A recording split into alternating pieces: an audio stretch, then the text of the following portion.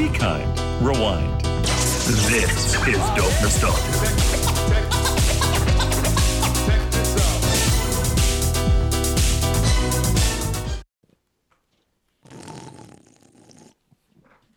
A good slurp to get things started, Charlie style.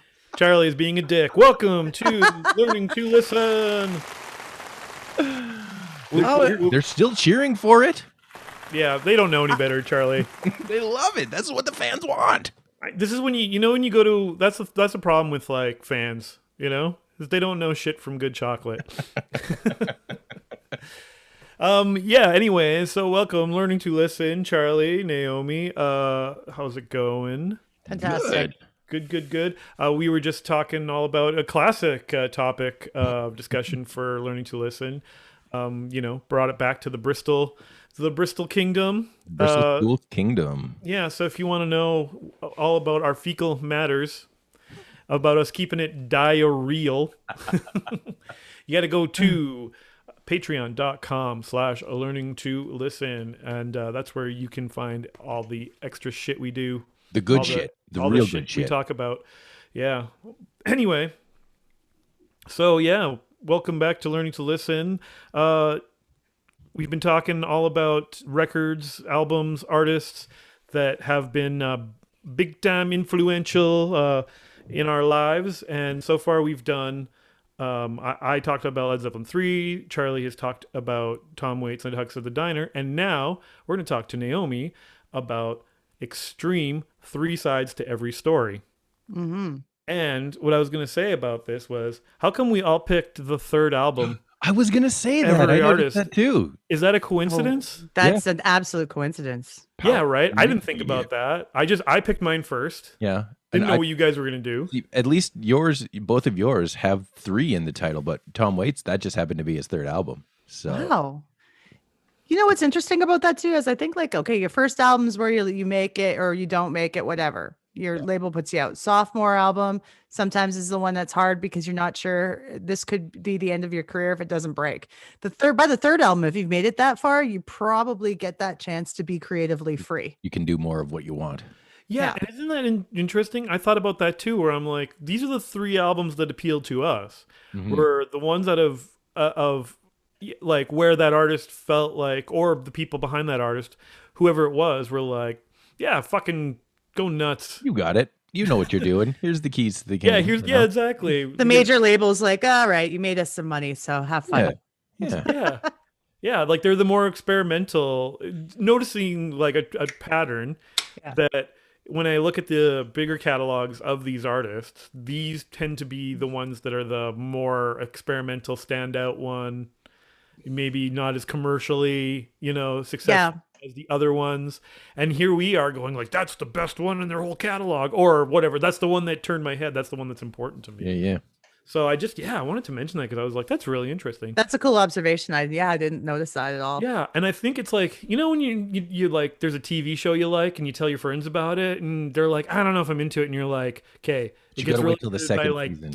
Or like season, or like episode 3 is where it starts to pick up, or like, first 2 seasons are kind of a slog, but season 3 is where they really figure it out. They really find their footing. Yeah, I don't know. Maybe it's a coincidence, but maybe there's something there where it's like, once they kind of find their voice a little bit, or have some more confidence, or have more whatever carte blanche to do what they want, or they're I don't know. Anyway, yeah. So let's get into it. Extreme, 3 sides to every story. Yep. Now, if I had to make any notes about the album itself right off the bat, is I have to say, oh my God, what a long album. I thought about that too later when you were like, oh my goodness, this is a fucking event. And I'm like, I'm sorry. I'm sorry if you listened to the whole thing. You didn't have to, but you know what? No, I listened. You could have skipped through it. I really gave it a good 3 really thorough listens all the way through. Look, That's I'll say, something. I listened to it once the whole way through, and one song I've listened to like a handful of times now, and will continue to listen to a handful of times. Oh, what song? Yeah, right off the bat, Warhead. Oh, yeah. Oh, yeah. It starts off so strong, and I was like, holy shit, this is great. That is the ultimate, like, blow open the fucking door first song on an album. Yeah, that was a dope intro. I love it. Recruit.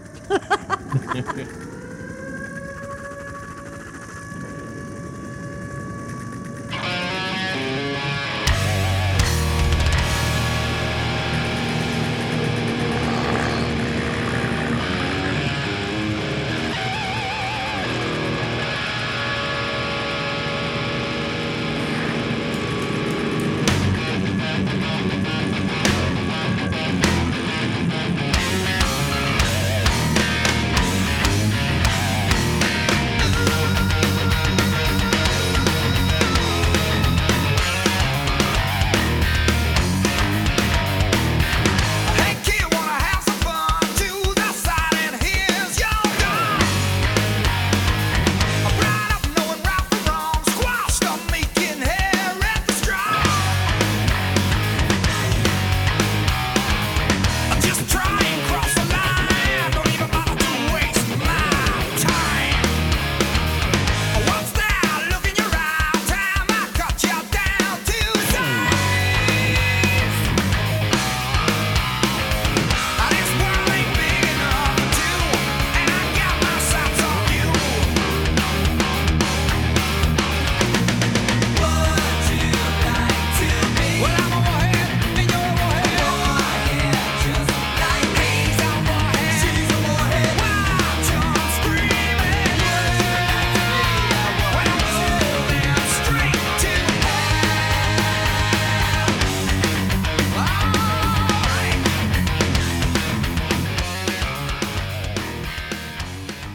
It's cool. Yeah. Anyway, but initial impressions are, I'm like, I think I said this to you guys, but I was like, okay, like to me, it made a lot of sense why Gary Cherone got picked up to be the lead singer briefly of Van Halen when Sammy Hagar left. Okay. Yeah. Because I was like, okay, so my exposure to Extreme was basically maybe the couple of singles I ever really heard. Like, obviously, More Than Words Can Say was all over the radio. More than words all day long, basically. Yeah, like a little bit before this. I was still pretty young, but I heard it a bunch. So to me, that's who Extreme was. And that one is not very, that single is not indicative of like what you get on this album. No. Oh. They briefly allude to it at the end of Rest in Peace, where they do the little acoustic thing where they do the little slap on the guitar, Right. just to allude to it, just that tiny tribute to it. But that's it. Yeah. Mhm. But getting into this album, I was like, oh man, the Sammy Hagar, Van Halen,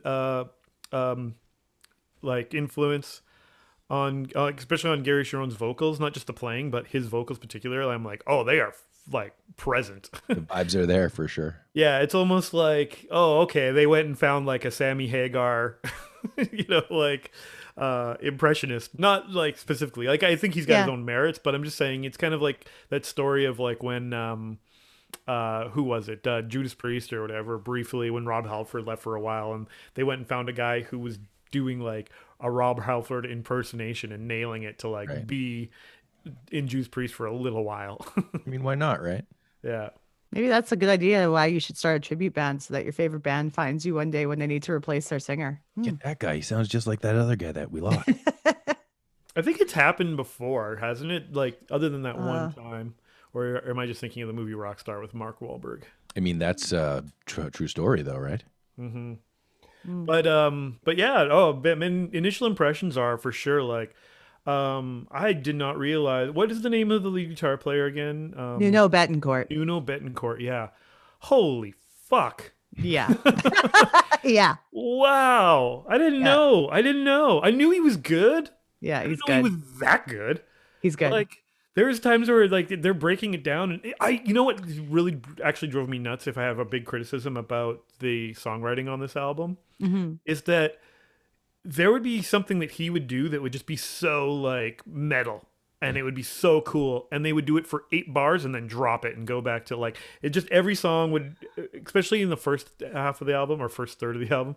You would just hear something that was just so fucking metal and tech and like thrash and like a throwback to something like maybe some new wave British metal or like some like something like almost like like the Diamond Head like kind of riff or something and be like cool, and then it would go away. He's obviously very influenced by Eddie and influenced by Brian May and those types of guitar players, but he's self-taught and yeah, he doesn't know how to read music or anything. So, Well, but I he just- think virtuoso. yeah, but I also think just from like listening to it, there are tons and tons of little references to like guitar players. Like there's references to tons. Like the first 5 tracks, there's some reference to Hendrix.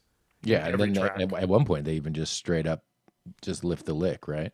Yeah, well, they do the beginning of Voodoo Child, right? Yeah.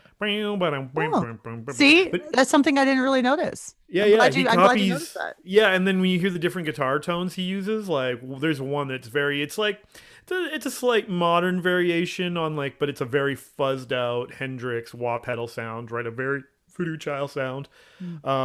Yeah, I don't know. It's cool, but it's very much like a lot of references, a lot of like a lot of riffs are very much referenced like other guitar like players and styles and stuff like that, like are very, I mean, a lot of originality too, but every song seems to have just a moment where it's like, here's 4 bars where you play a riff that's like almost in tribute or It's almost like there's a departure from the main theme of the song, and like it goes on an adventure and comes back. Yeah. Yeah, like it'll explore slightly different styles throughout a song, but it's almost always there's a reference to some kind of like the ones that were the most obvious to me are the Hendrix ones, and I'm sure there's other ones I kind of recognized where I was like, oh yeah, this is like probably a Van Halen or maybe even like a Yngwie Malmsteen, because there's a few times where I'm like, that's like, some early kind of tech prog rock, like And okay, so yeah, I got a lot of those references for sure. But in the second half of the album, I found myself thinking, picking up a lot of either the Beatles or Yeah. or ELO sort of vibe. Yeah.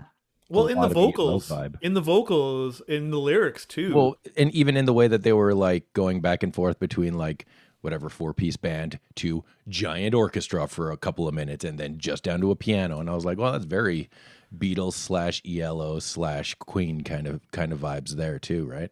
yeah, Oh, for absolutely. sure. Yeah. But even in the lyrics, when you listen to the lyrics, there are lines that are straight up like, referencing the Beatles. Like there's the line about giving peace a chance. Yeah, totally. Right. I caught that. And then there's also a day in the life reference. There's like a line about like the heard the news today or something, Right. It's like, so I don't know who did the majority of the lyric writing. I'm guessing that would be Gary Sharon or I think Sharon has a big part of that. I think Betancourt does too, but I feel like Betancourt's probably more about writing the music part of things. yeah. So I mean, there's definitely some production, references and nods to, yeah, exactly like Jeff, like ELO and the Beatles and whatnot. But I would say where I really noticed the Beatles references isn't straight up in the lyrics. There's truth. That's true. I got a bunch of those too for sure.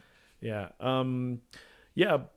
But I guess the idea of this record was that it was obviously meant to be a concept album. Yeah. You're right. It's split into 3 parts. Yours, mine, and the truth. So it starts off with like musically heavy in the first part, but also the subject matter is more political, more dealing with what's been going on in the world. There's a song about that even has Martin Luther King's "I Have a Dream" speech in it. Mm-hmm. Like, Is that the one that also has the rap in it? Cupid's Dead. Does that have the rap in it? I thought think that was the Cupid's Dead. Yeah, maybe that's Cupid's has Dead. a rap in it. Peacemaker Die, I think, is the one with Martin Luther King's rap in it, or Martin okay. Luther King's speech in it. Yeah. his rap in it. yeah, his speech. So I have a dream. actually Ed Sheeran made a comment one time on a video that Cupid's Dead was one of the first songs he ever learned on guitar. Really? That's Yeah. ambitious. Very, yeah. Good But for he wanted him. to play that so But he badly. didn't say he young. learned it well. He just said he learned it. Yeah. Well, I mean, but then he's young too, so I'm surprised that made it into his. And so was Nuno. it was quite honoring for him, the fact that the kid listened to him. But Yeah. Well, okay. I don't think we've said, but this album came out in September of 1992. yeah, And so I mean, I was still fairly young, but this is around the time I was getting into a lot of music. A lot of music just kind of like this too, and I'm surprised that it flew under the radar for me. I missed this entirely. I'd never heard it and never listened to it until now. I don't even know if there was really any big singles off of it or anything. there was I think 3 singles off the album. That it wasn't a hugely commercial release coming, but they had the ability on the 3rd album basically to create a masterpiece. That's what they wanted to do. Sure. Coming off of like Porno Graffiti, it's a very different album than Porno Graffiti. I think that one was a little more tongue-in-cheek, sexual, and all of that. This one's just like I said. Okay, so the first side's kind of like heavier, more political, more about the state of the world. The second side, Mine, it's got some of those romantic tracks on it. There's a song about father, daddy, love me. There's a song about a clumsy guy who can't do anything right because he's in love with this girl, so he's an idiot. Okay, so the one track off of the second side, Mine, that I just kept rereading the title in my head was "God Isn't Dead."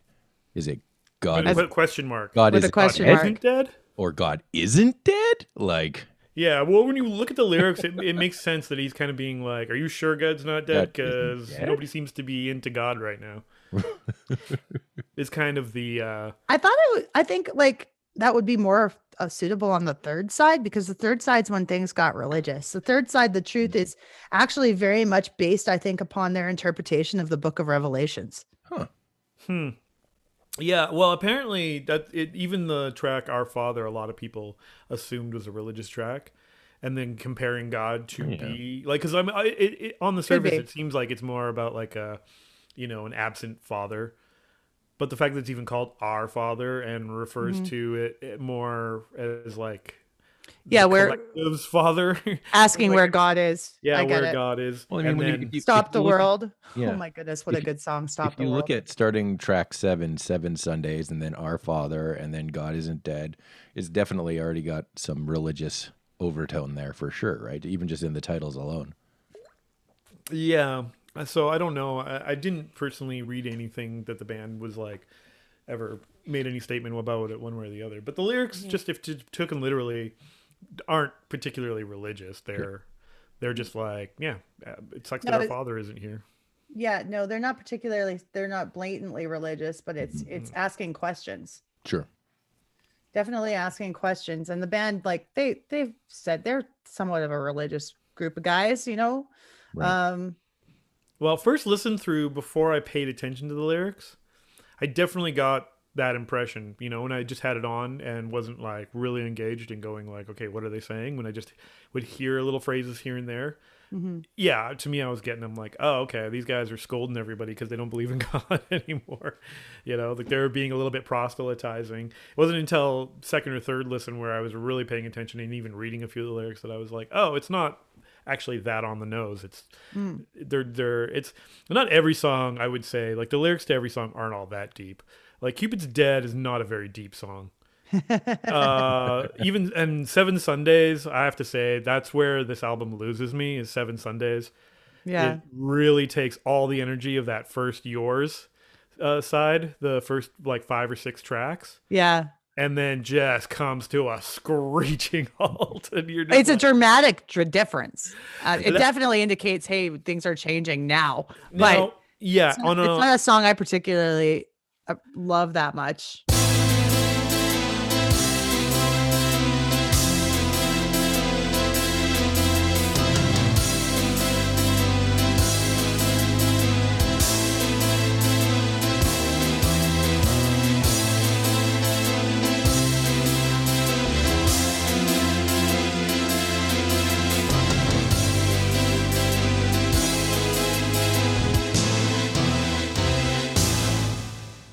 Whoa.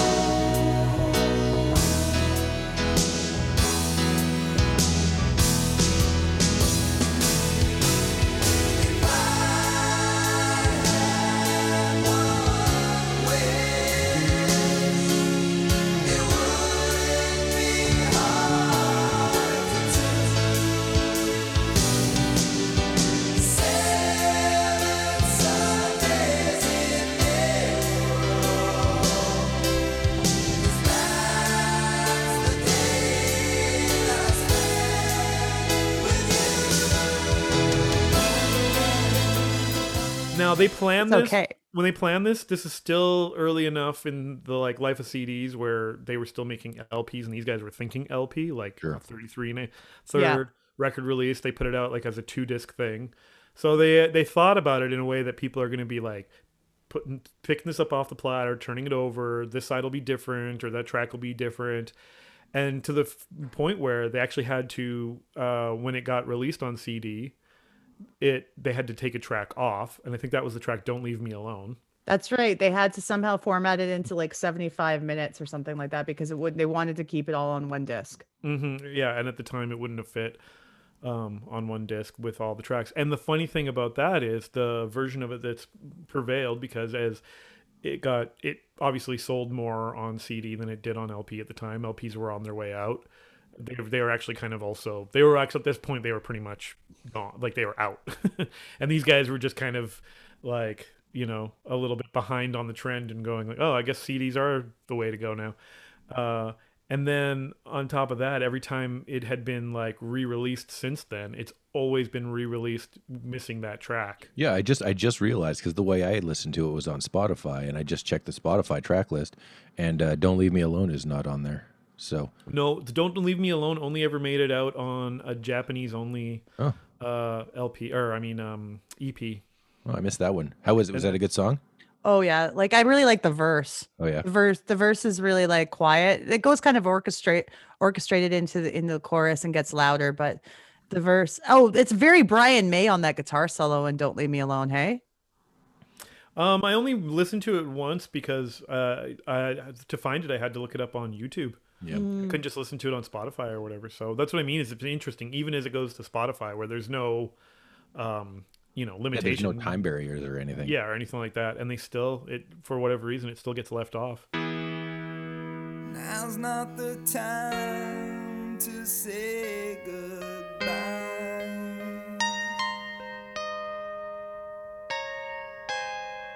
And I'm not the kind to question why.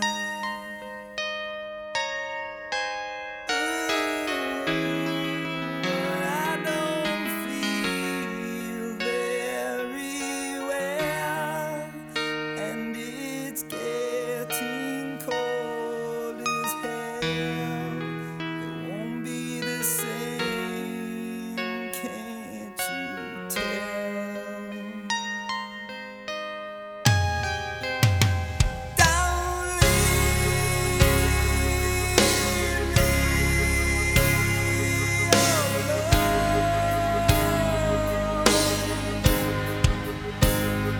Don't leave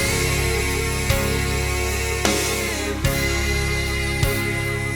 on my own.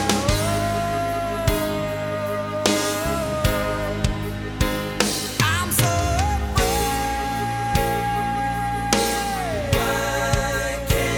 Why can't you stay?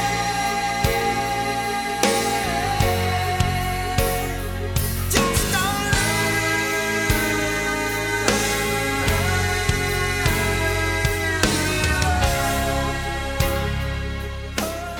So it's interesting because I've listened to it where I've actually stopped, gone to YouTube, put that track in, and I find that it's a little less jarring to go from track 12, which is that one, "Don't Leave Me Alone," into the next, the Truth section, the third section, which is where they go into like the 3-part, what you were talking about, where they're kind of basing it on the Book of Revelations or whatever.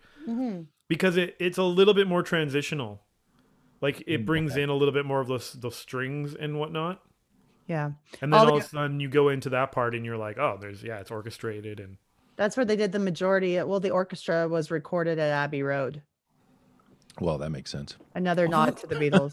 okay, and I saw the credits too for like the people who were in the orchestra playing strings or whatever.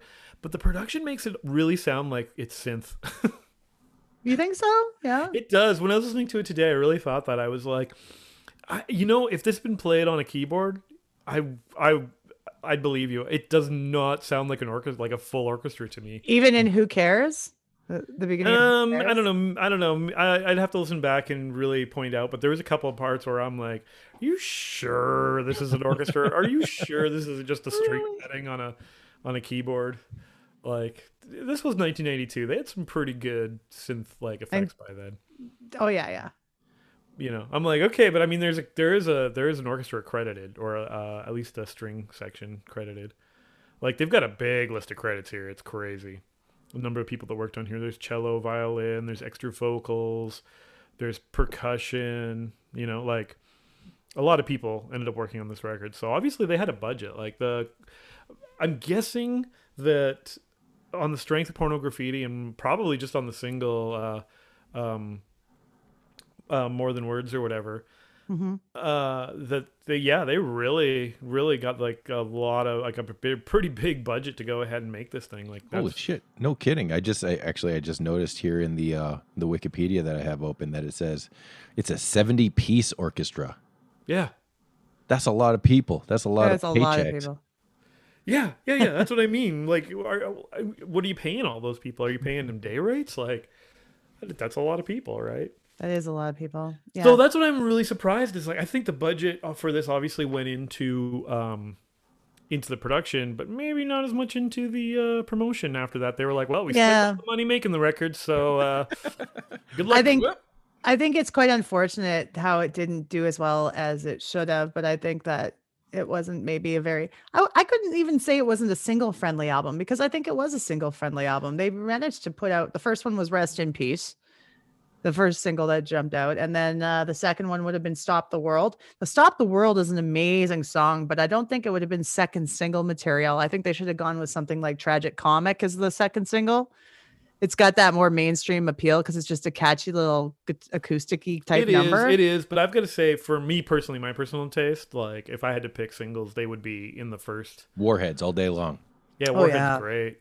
Boom. Yeah. That's it. That would have got me if I would have never heard the album, like I never did until now, and then I just heard that single. I would have been finding that album. I'm like, okay, this is great. Let's go. Yeah, that song feels good. I love that song. I think maybe it's one of those things where it's the curse of like, don't let your big hit be a ballad, right? Because then the A&R people are going to be going like, well, how do we sell this band? You know, we got to find the ballads on the album to ballad make should the be singles. the second single.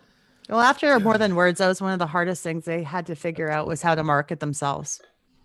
Because even still today, the majority of people know them for More Than Words, and then maybe Wholehearted, which is also a pretty easy listening tune. Yeah, compared to it. So okay, that brings me to like, you know, asking you. So like, how did you discover this album? But you know, like in general, like Extreme, and then you know, eventually getting into Three Sides. Like, how did you find this record? At the time I would have been 12 years old, I think, when it was a matter of finding the band first. I think I was about 12 years old when More Than Words came out, and I thought, oh, it's a pretty little song. Well, yeah, I know it's good. Wholehearted I liked, but I never really thought much of it because that's all I'd heard. And then Bryan Adams was having a concert in what is now known as Big Valley, the Big Valley Jamboree area. Okay. Okay. It was the first show that was ever had there.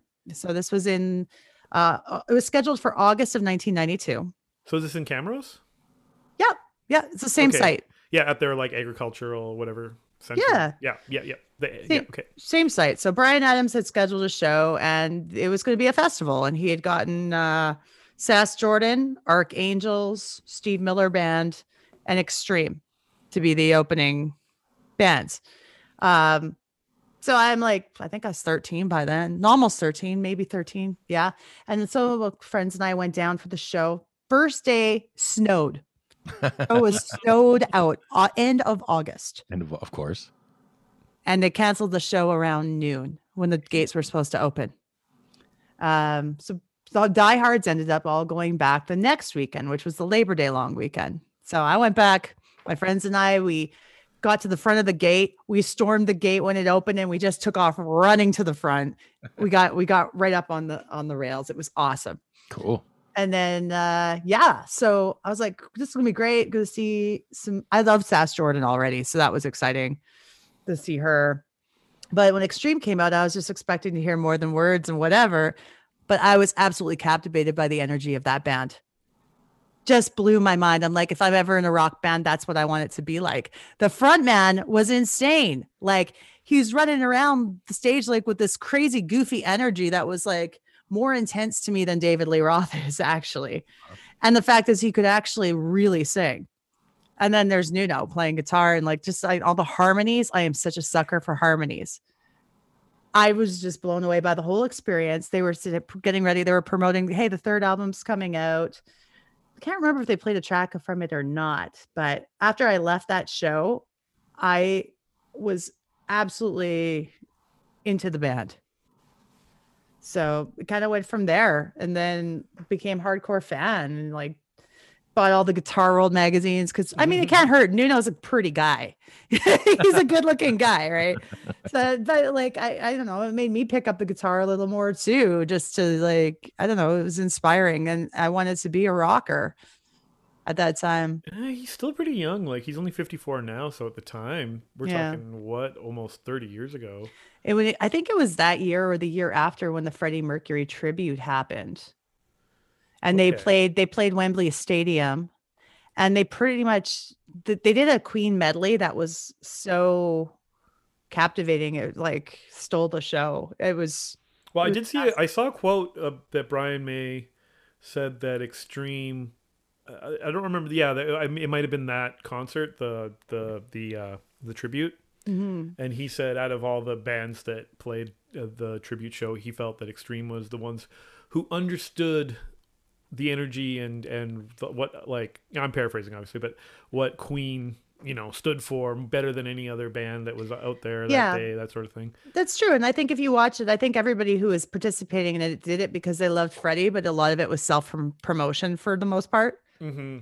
But at the same time too, I wouldn't say that it was in sound. Like they weren't copying Queen's sound or aesthetic. I mean, no, they still sounded like themselves. Yeah. I think it. So I can see what you're saying is like maybe he meant it was more in the showmanship. Yeah, and I could see that. Yeah, like a great live show that really turns your head. Like I've definitely become a fan of an artist by having no idea who they are or not much about them, or maybe the strength of like a single or something like that. This band has everything I want. Yeah, like it has big harmonies, big hooks, big guitar solos, Big hair. Big, some hair too. Big muscles. Yeah, and really, I think great songwriting. I think they're a technically tight band. Yeah, definitely a very musical band. Yeah, for sure. Like there's a lot of technicality all over this record. It would be very hard for a band to do a cover of something like Warheads, Well, that would be pretty difficult. It's interesting, right? Is in they get labeled sometimes as like funk metal or whatever, and you're like maybe one song a little bit. I would say that's more to Porno Graffiti. Porno Graffiti was more of a funk metal album. Yeah, but even then, I don't know. It's like it's more of a hard rock album that's got a couple of funk elements, but but in the meantime, it's this is really a kind of it's almost a prog rock record. Mm-hmm. Yeah. Right? It's like, yeah, I hear that. Yeah, it's just that it's got a few too many pop elements to be a prog rock record. Which is why I like it. But it's funny, it's not that prog rock isn't commercial. I mean, some of the biggest prog rock bands of all time have had huge commercial success. Whenever you say prog rock, I always think of Rush first. Of course. Well, yeah. Because, Canadians. Yeah. But like, Pink Floyd has one of the biggest selling albums of all time that manages to stay in the top 200 of album sales consistently since it dropped in like the early mid 70s. Who else is like, they have more than one.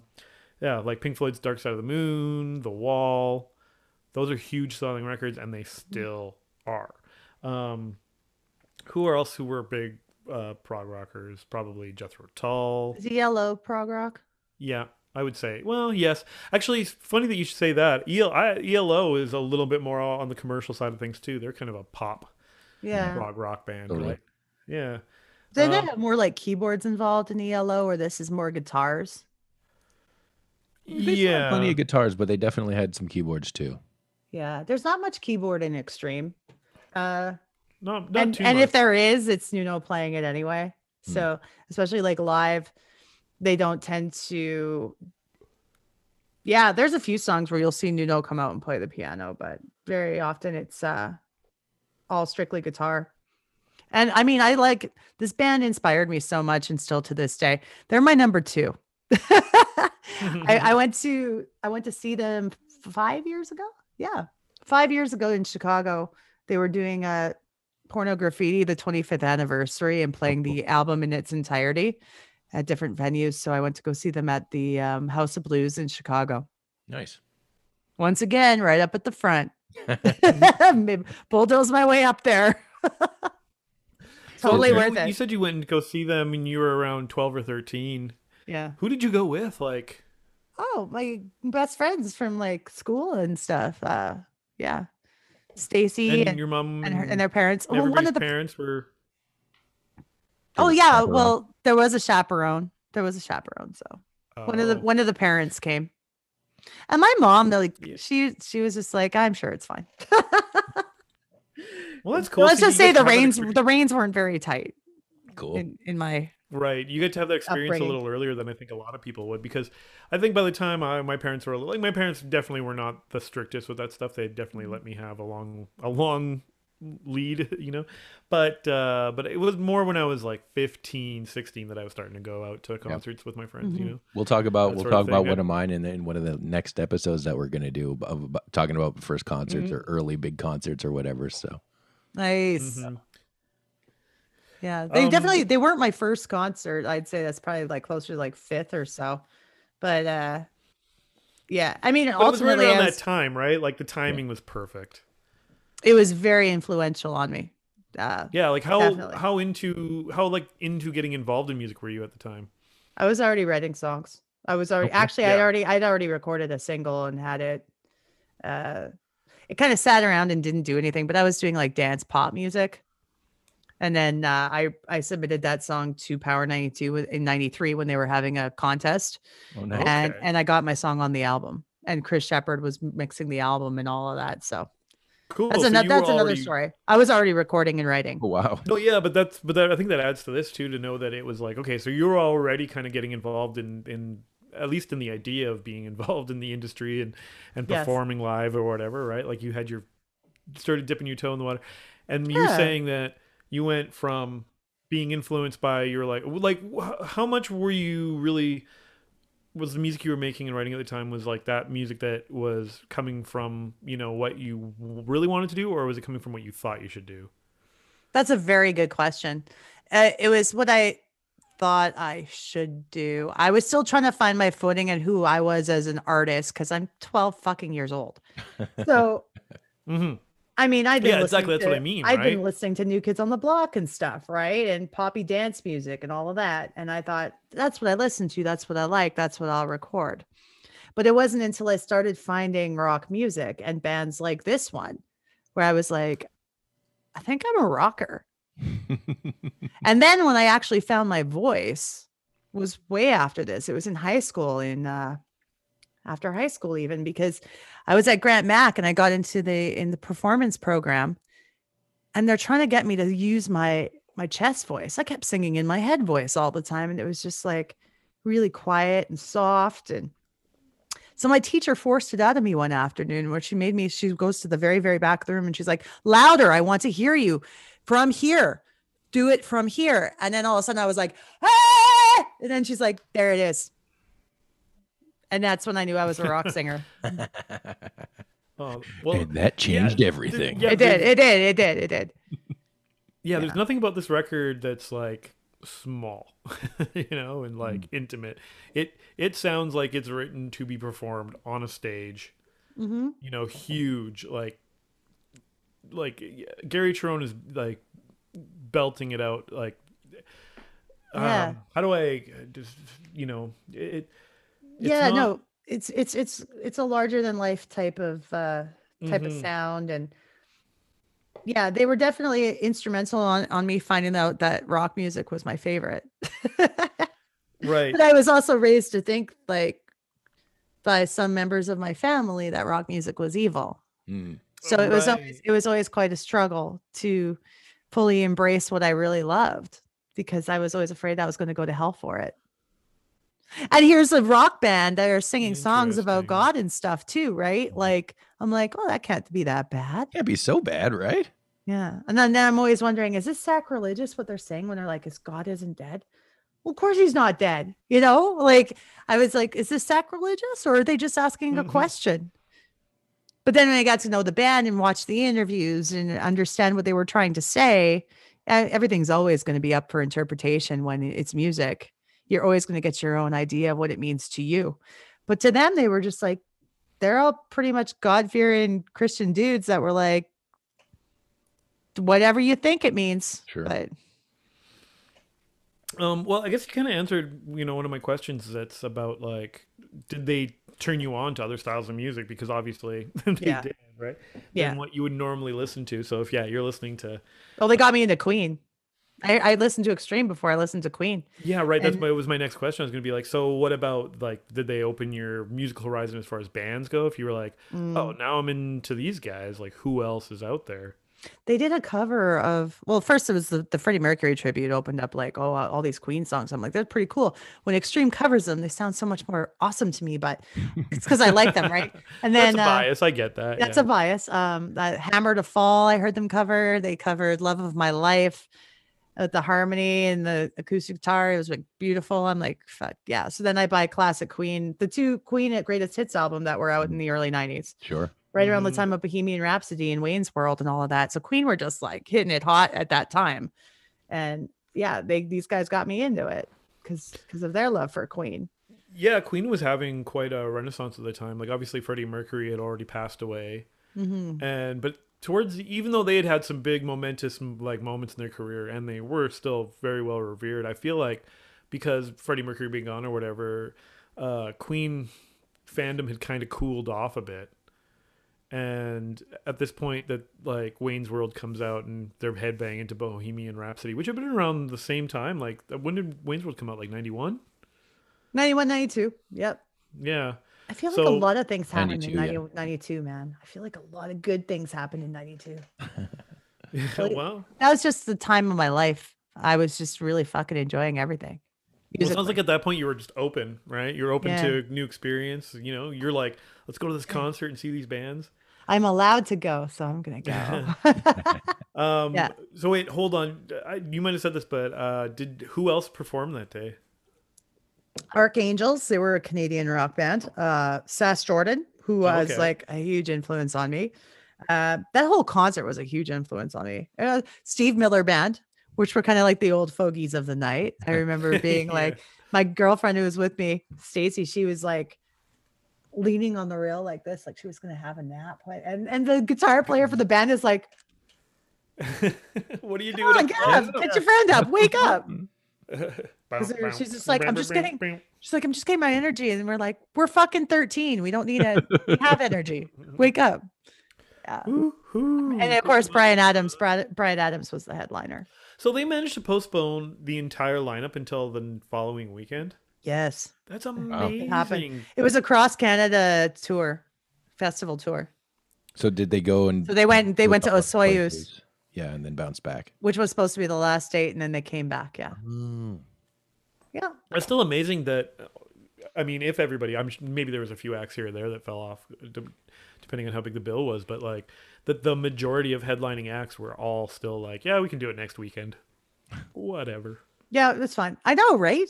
These guys were all like in the middle of big things happening in their career and they made it happen. Yeah, how does that even happen? Yeah, Brian Adams at the time was fucking red hot too. That was a right? huge year for Brian Adams. That was everything I do it for you. That was I know that that I have to put that in context because when you list off the names of these bands, like I'm thinking like 25, 30 years on, I'm like, yeah, that sounds like the lineup of like the Beaumont Blues Fest on Saturday afternoon or whatever, right? Like these are all kind of These guys are all in the peak. Steve Miller was the anomaly there because yeah. he's a hugely successful artist. A lot of the older folks at the crowd really loved him, and he did put on a good show, but I didn't appreciate it as much as I should have at the time because I was a young brat. Well, know? no, of course not. And I mean, I understand that, but I'm just thinking it's okay.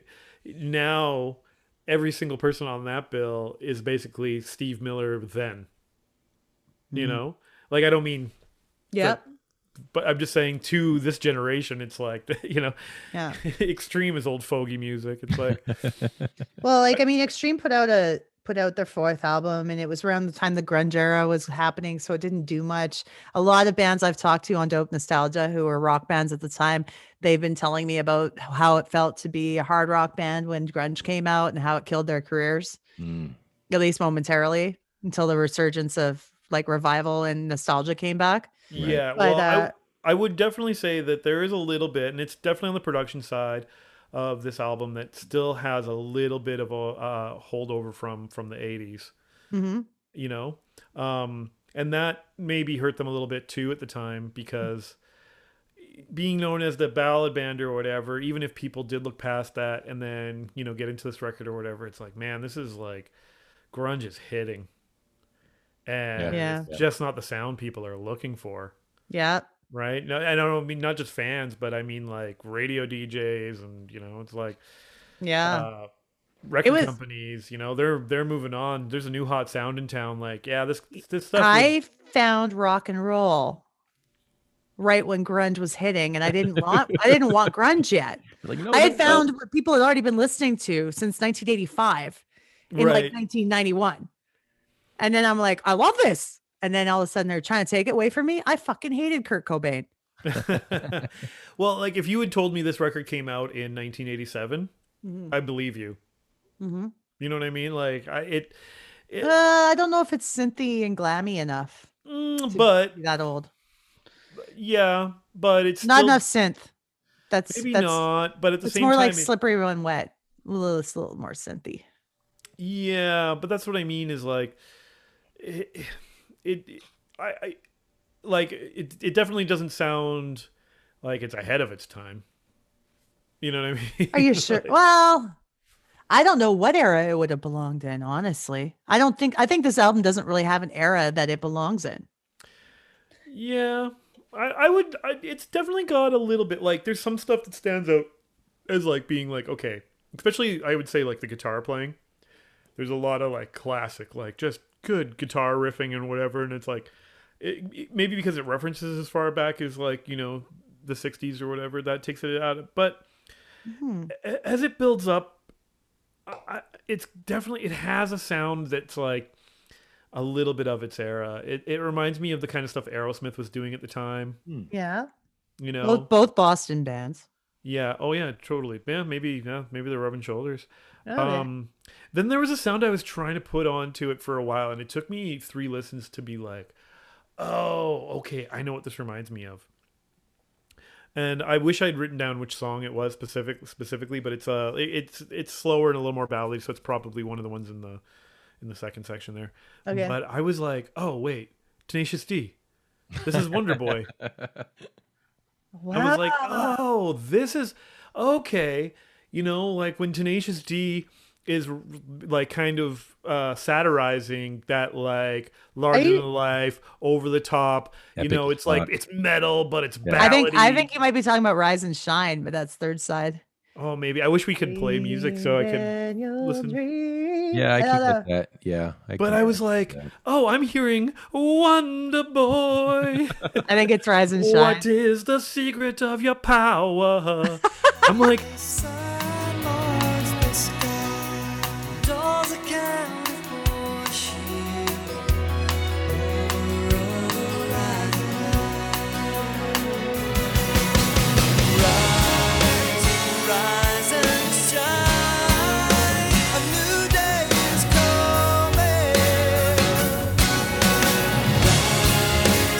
Rise and die, for everything's under the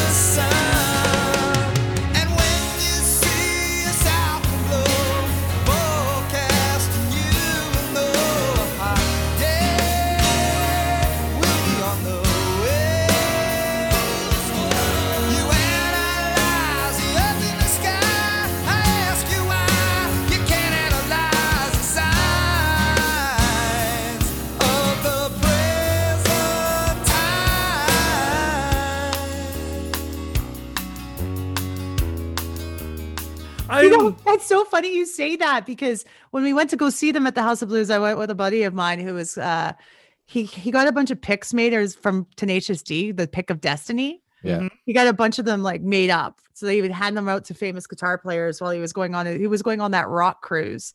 What's that boat with all the rock stars on it that happened? Shipwrecked.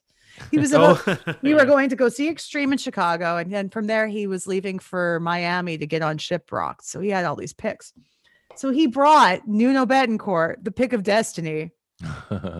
And he held it up to Nuno and he grabbed it. And Nuno's like, thanks, man. Like, and I'm just sitting there going, I held his hand. Nuno was shaking hands with everybody in the crowd after, and I held his hand and I didn't want to let go of it. But I'm like, I have to.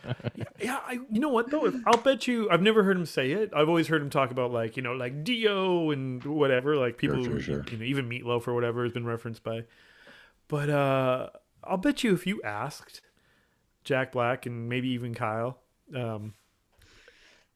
if Extreme was an influence on Tenacious D, I'll bet it really was.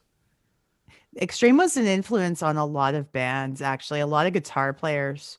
Mostly, this band is mostly known for Nuno because he was really big in the guitar magazine circuits, and but that's like what a lot of people looked up to him as a phenomenon. Even when their first album was coming out, my buddy Crazy Dave Williams, he was telling me back in the day that all the bands were out to see Extreme when they first dropped their first major album, their first on a major label, because everybody in the rock community had heard about how this guy could play guitar.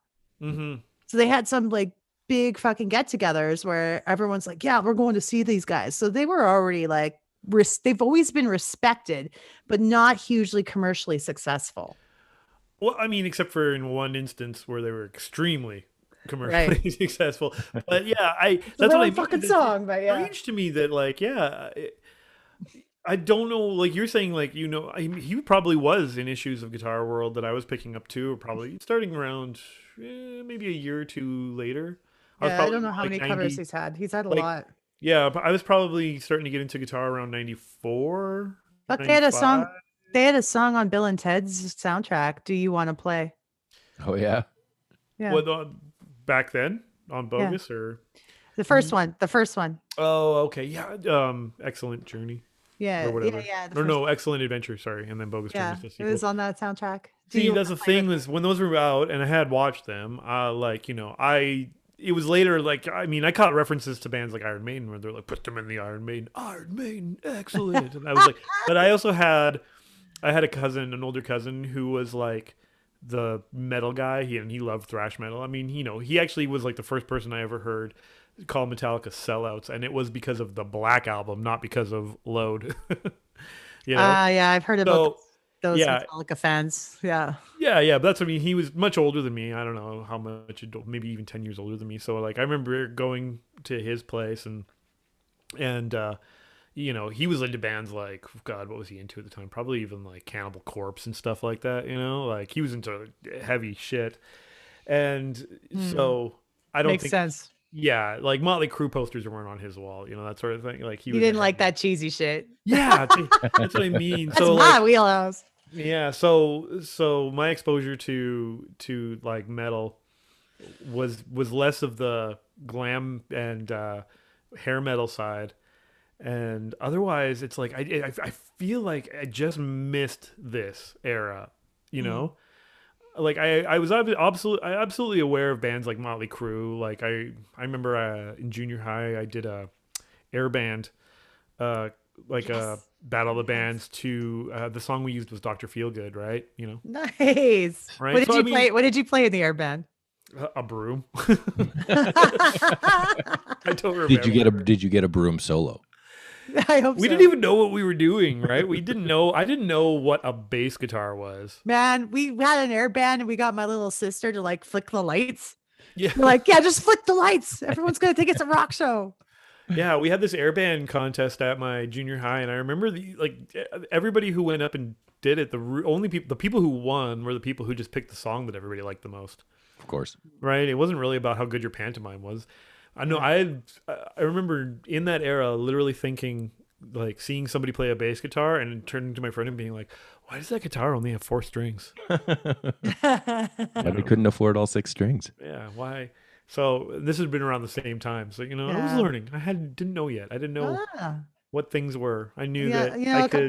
couple years makes a big difference. It really does. Back then, Yeah, now and a that couple probably would have years been is around a the same time. Like I got a now a copy. couple years is a blink of an eye, but when you're in that impressionable part Mm. of your life, a couple years was huge. Totally. Yeah, but like that's when I was getting like Get a Grip by Aerosmith. To me, like Joe Perry was a guitar god. Like, And he is. Absolutely. yeah, but he's the fuck man. He doesn't hold the candle to fucking Nuno here. Holy Well, no. shit. No. So I'm just saying like yeah. And then by the '92, I mean I was aware of a lot of classic rock and stuff, and maybe a couple of years later I was buying guitar magazines or whatever, but. Yeah, I don't know. I missed I was learning about guys like Joe Satriani and Yngwie Malmsteen. And, Those Joe and Yingwi and Nuno and who's the guy from Black Label Society? Zach Wild. Zach Wild, yeah. There's a few other guys. There were yeah, seven Zach of Wild a them. few years later because of his association with like Ozzy and stuff. Sure. There was like 7 virtuoso guitar players that went on tour together in the last 4 years. Like recently? Yeah. I forgot what the name of the tour was, but yeah, it was all of those guys. And they each would come out and do a few songs and then they'd all jam together and Monsters of something, I think. I can't remember what it was called. But anyway, these are some big heavy hitters in the guitar world, right? Sure. Mm-hmm. Very, very respected. I don't know. I don't know if Rage Against the Machine there, what's his name? Tom Morello. I don't know if Morello was on that or not. I don't know. Can't remember. But Well, I just feel a little cheated. Like I should have known more about this guy. I'm just happy that you've had a chance to appreciate him. I always want to bring an album to the table that isn't something to annoy you guys. Like I'm not going to pick something to purposely like piss you off. I want Oh, to. you wait. At some point, It's going to that's happen. gonna be me. That's gonna be me. And be like, and now we have to listen to this album. I just want to bring something that I think that you'd be actually surprised in, or like, oh, I didn't expect that. Well, listening to it, I went a little bit back and forth on being like what I expected from it. I knew that it was going to be different than my exposure to Extreme had been because it's a band I never really checked out beyond what had ever been presented to me. For sure. People still get up to do More Than Words at karaoke all the time. That sort of thing, right? Like that's so to me, I'm like, okay, that's what I think of Extreme. Like that's just my experience with them. So then listening through this, especially those first 5 songs, where I'm like, oh man, What's happening here? heck fucking metal shit in here. This is awesome. And listening through, and then my Spotify just, I have it set up so that it'll just generate whatever afterwards, and it'll play earlier. For some reason, it always plays the first album. Yeah. The end of every single one, and then every song off the first album is just like heavy rock. It gets a little cheesy here and there, but like it always starts with like some good heavy riffing guitar, and I'm like, oh shit, man, I slept on this band. I had no idea, like I feel like I wonder what kept them from. Maybe they just came along a little too late. I think it was timing. Yeah, that first album. I mean, it came out in '89. Mm-hmm.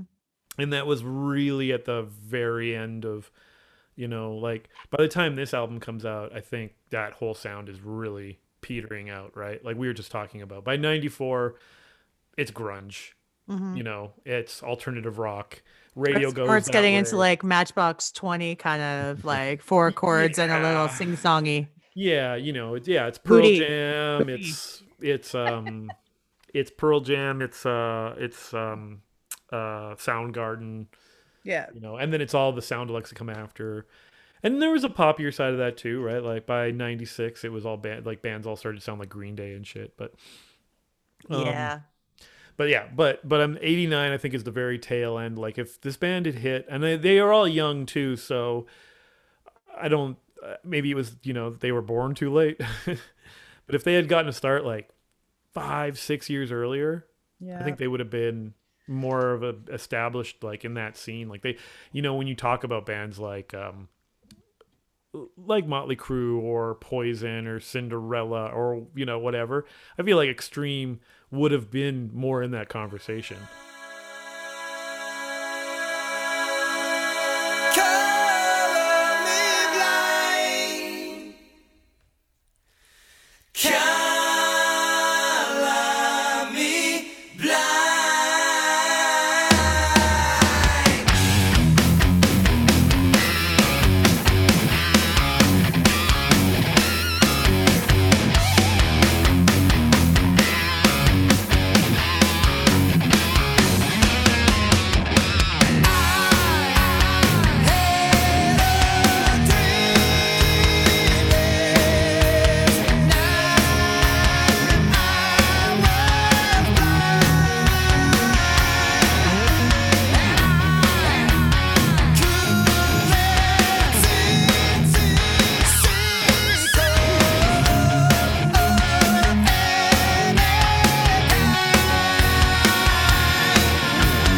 Picture the world minus the rainbow. When day becomes night, then we're the circle.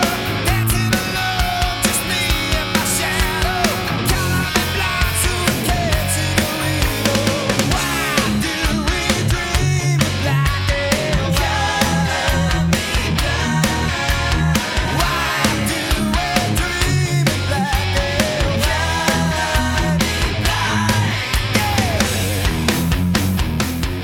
Yeah, like at least on this record, they're definitely trying to be deep. I don't know if they always get there, but at least they're trying. Like it's kind of funny, like their song, what is it, political Calamity.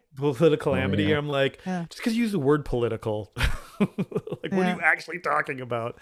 But they talk about race and stuff. There's that Color Me Blind or whatever. Yeah, yeah. And, and it's like, oh, I like what if Color Me what if we couldn't see color, then we wouldn't care about color. Picture a world minus a rainbow. And it's a little saccharine or whatever, but it's not bad. It's definitely, you're right, like it's a step above like just girls. Their first record though, when I did listen to it, I found Little Girls. There's a song called Little Girls on the there first is album. a little bit of that. Yeah, there's also, but It's not about like that. Ew. Like, but still, like there's like Mother. I don't want to go to school today. I think I'd rather go outside and play. Yeah. Yeah. It's just like, I mean, I don't know if there's some meaning behind those lyrics that I don't know, but they just seem pretty. Yeah, you're right. That album was pretty much like just generic rock, the first album. There was one song on it that was like actually about the crucifixion of Christ, which was a complete departure from the rest of the album. Okay, I have not listened to the whole record, but that Mother, I don't want to go to school today or whatever. Yeah. Fuck, man, that song rocks. It starts off with this like shredding guitar part too. Yeah. Oh. And I've been for whatever reason, I've been kind of like getting into this like obscure kind of other ran, like the bands that like where did bands like Megadeth and Metallica and Anthrax come from, and then there's bands that nobody knows about, like a band like Diamond Head, and they wrote the song Am I Evil, and it basically invented Metallica sound. Am I evil? Yes, I am. And I'm listening to Diamond Head, and I'm hearing that like that riffing and that like virtuoso guitar style where it's got the classical kind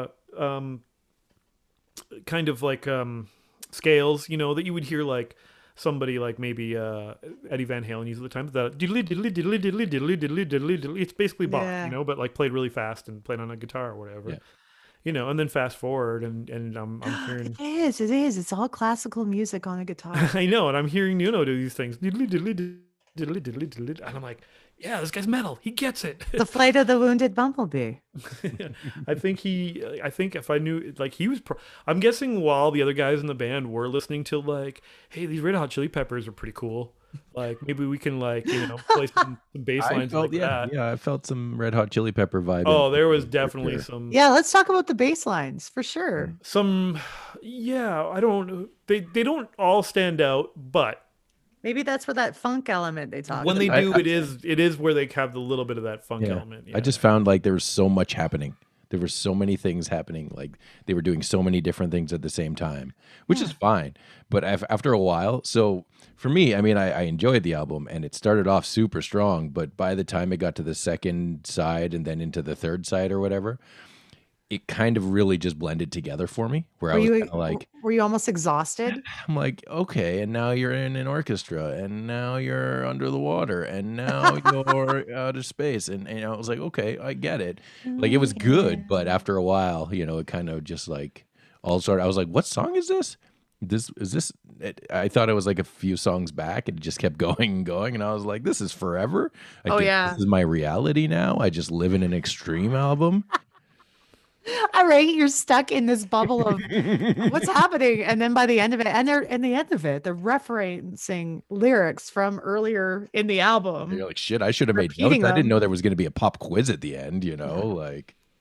Oh yeah, it gets really intense right on the last song, right at the end of it, repeating old lyrics from other songs in the album, and then all of a sudden it goes to like this little like jewelry box, like music box sound to close the album, right?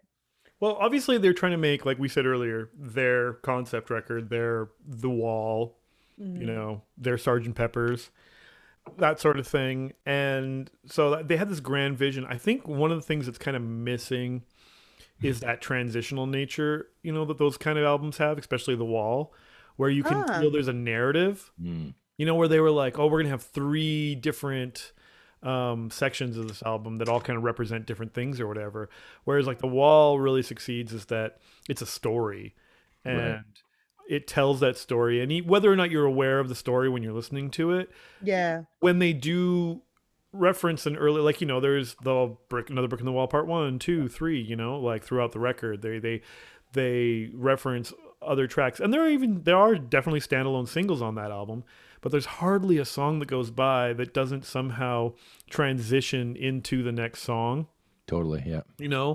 Where you're like with this one, it's like, okay, song, about this, and then it ends, and then song about a similar theme, and then it ends, and then a song about a similar. So it's more of a traditional album than these other like concept records are.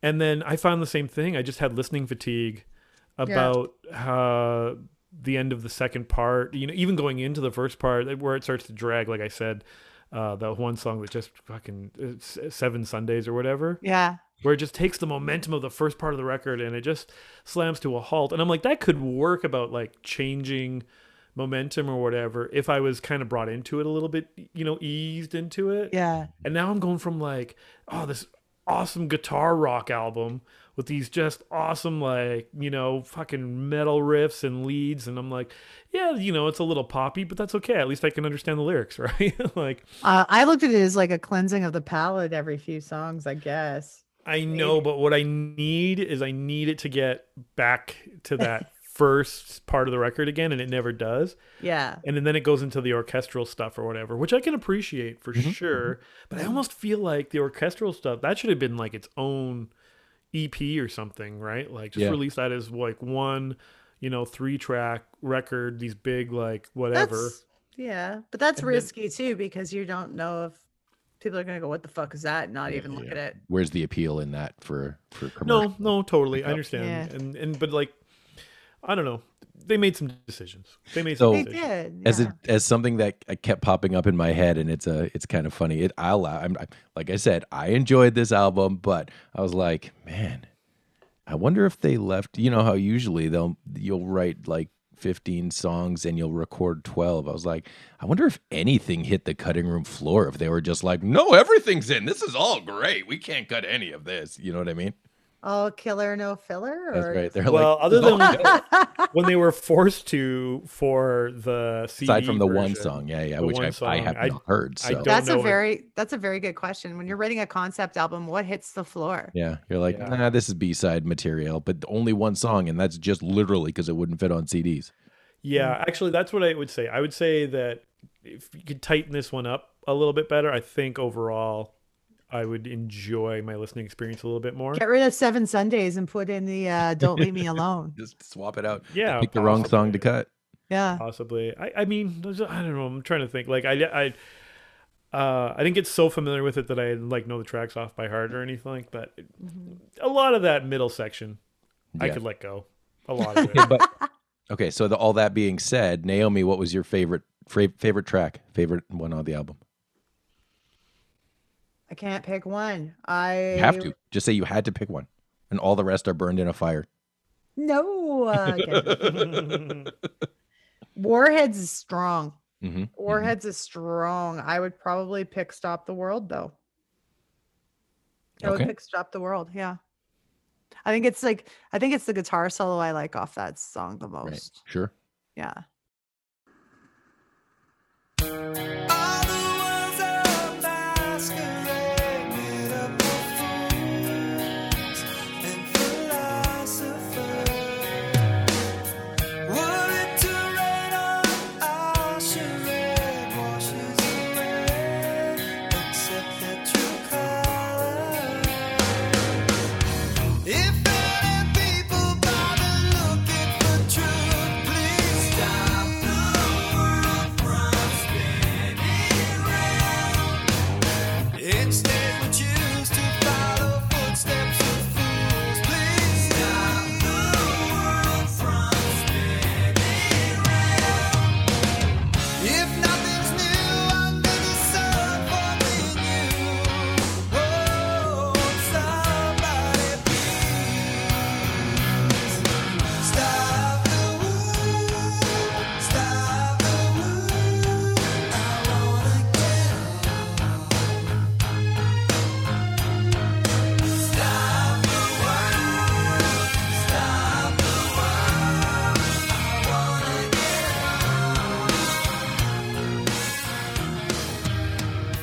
if we forget. Sweet. I'm still, like I said, I'm still going Warheads all day long. Yeah. That's Opening. It's a great intro to the record.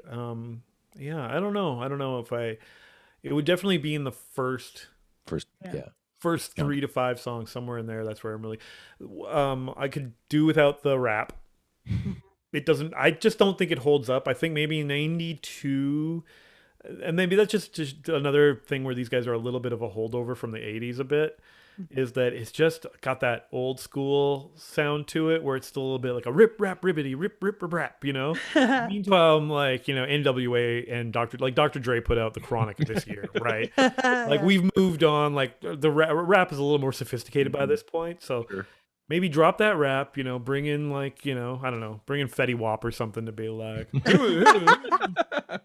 Right? He doesn't even get a featuring credit on here. It doesn't even say featuring this dude. yeah, who is that dude? Just some Who else dude. would he It's do? got to be in the credits. But I looked it up is at it- one point. Is as it I was important? watching, and I did not recognize the name at all, but No, I think it was just some guy who was probably recording his studio in the or songs in the other studio, and they're like, "Hey, come in here, yeah, This it's guy can probably rap. also Get him in signed- here. do this Yeah, part." probably also signed by the label too. But I remember it like comes It's after. so old and brittle. A piece just fell Oh, off. you do have your copy. This is my original copy. Nice. Nice. I just broke it. No. Okay, now, but let me ask you this: where were you at the time, and even now? So maybe it's a two-part question. Yeah. Most likely to listen to it. Like, when were you listening to it? Like, what part of my day? Yeah, like when would like what were you like? Was this like like a little Oh, dude. 13-year-old Naomi, you know, burgeoning and like comes home and like just in the CD player, headphones on, and that's like what you're doing for the rest of the day? Like, Yeah, I wasn't a headphone music listener. I just put it in the CD disc thing in my room. I had my own little stereo and turned it up until my mom told me to turn it down. And Banging on the poof, poof, poof. Turn it down. or turn like have down the friends over, extreme. have my friends over, like my two girlfriends, like pretty much grew up with, and they all went to that concert with me, and they got it. They got it. They liked So it. so they understood your love for extreme. So they just knew Oh, that yeah. if they're hanging out with you, we're probably listening to extreme. Yeah, We're probably yeah. listening to Three Sides to every Us story. girls always kind of like the same shit, but like it was fine. They were obsessed with Jean-Claude Van Damme and I wasn't, but I was obsessed with John Bon Jovi and they weren't, and it was What an fun. era! What an era! What a time. So what a time. does that mean that you found extreme before you found Bon Jovi? No, it was around the same time. It was a kind of all of like a. Yeah, Bon Jovi was first. Yeah. Okay, so was Bon Barely. Jovi poppy enough that you were kind of getting away with like listening to it? How did that happen? Oh, that was the Keep the Faith thing. When Keep the Faith came out, that's when I found Bon Jovi. So I was late to the party. Oh, but my parents were like, "Oh, he's singing about faith. Okay, all right, he's No. okay." Yeah, I tried to swing that one over on him. They didn't see the original cover of Slippery When Wet, where it's just a wet T-shirt on a big chesty girl. No. But also, yeah, Bon Jovi was big when I was in grade 4, grade 5, but I wasn't into them yet. I just thought hard rock was bad then. And then I found out it wasn't. Well, I can't wait to get into our next discussion because that's gonna definitely come up. But I guess we've talked a lot. I don't know what else did you guys want to add. I have one last question. Sure. If there's anything else though that we haven't covered. No, I think I'm good. Okay, well then I guess the question is, and I think I know how you're gonna answer it, Naomi. Does it hold up?